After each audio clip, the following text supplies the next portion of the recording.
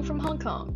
You're listening to Jefferies Asian Market Minutes, a daily podcast brought to you by the Jefferies Asia Equity Trading Desk, where we offer our perspective on Asian markets and some insights to today's major market movers. Good morning. This is Jefferies Asia High Touch Sales Trading out of Hong Kong. My name is Adam Pottrell. The region, like the markets overnight, are all pretty much solidly flat today. We're off our lows here in Hong Kong and China, but it's all awaiting for the Fed announcement, followed by the press conference in the middle of the night today.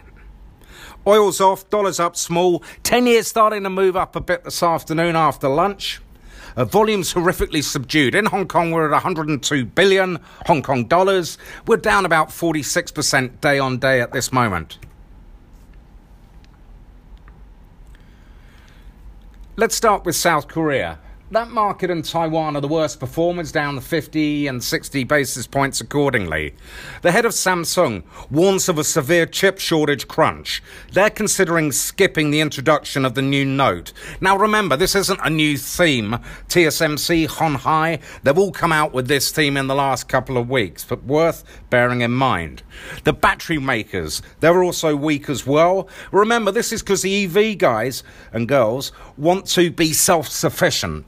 So it's hurting that battery market. LG Chem down 2.6% and heading lower. SDI down 2.8%. The winners in the market there today are SK Chemical up 3%. They're happy with the AstraZeneca tie-up. Amore Pacific and Kakaku, you've got broker upgrades on those names. Taiwan TSMC leads the way down. You saw some China headlines with regards to agriculture, leasing of space in China. Japan, growth better bid with TMT. Value lags a bit. Banks look okay though. Big name stories there today. TEPCO down 10%, biggest fall in 5 years. They've had a delay put on them for restarting their nuclear reactor due to safety reasons. SoftBank's off, as you'd expect in this environment, and Rakuten's down 5%. The China-Hong Kong space, look, China was off about 2%. It's coming back to solidly flat, as Hong Kong is done. Negative headlines overnight. US says meeting with China in Alaska a one-off and not a resumption of dialogue. The standout sectors, I'd say, here today are healthcare names. You're seeing those up 1 to 3%. That's post CSPC Farmers numbers that came out yesterday. You also look here and look at the local sort of retail names, the Giordano's, the Sasas. They're all heading higher.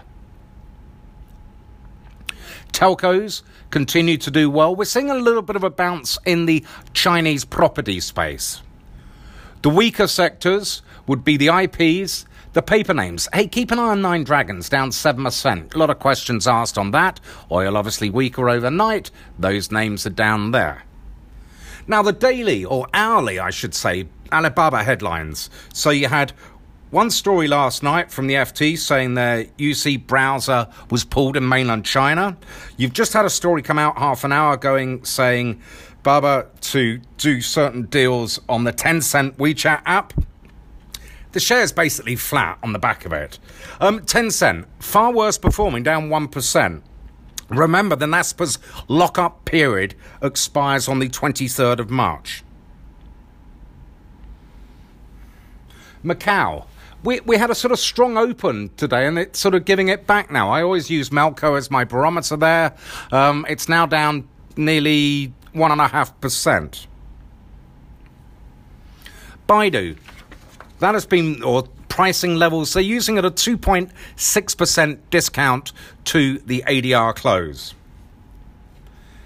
Down in Australia, I think the main story, materials obviously weaker, la-di-da. I think the main story is CBA launching this BNPL product.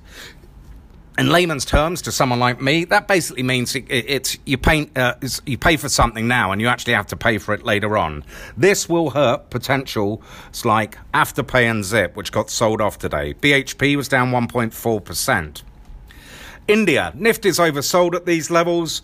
IPOs and placements type week out there.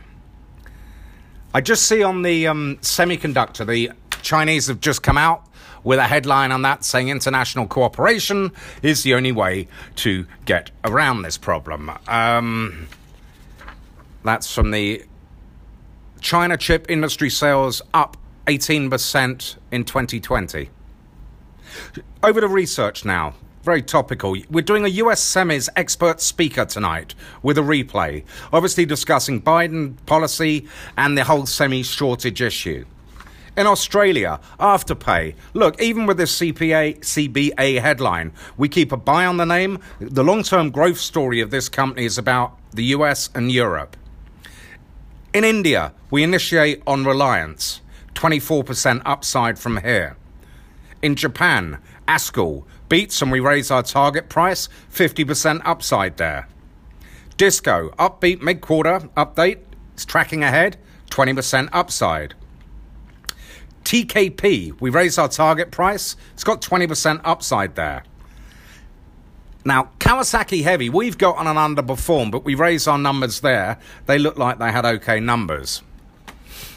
In the Hong Kong space, ZTE reported last night, Edison has bought the stock up from a sell to a hold. The share's up 10%. Just on that space, Sunny Optical, a favourite with many, it's down 4% ahead of its numbers later on this afternoon. We initiated on Kaohsiao, stock code 1024. That has got 3% upside. We also initiate on China Yongda, 3669. That's up 13%. That's had a real rip there. In Korea, GS Engineering, we lift target price 20%. New business kicking in there. Taiwan, Chipmos Tech. We raised our target price 17%. Post-channel checks. And then finally in Thailand, PTT Public. We're resuming coverage with a buy, 22% upside. And Hana Micro, shares have run up too far, too fast. We're downgrading to sell. Have a wonderful Wednesday.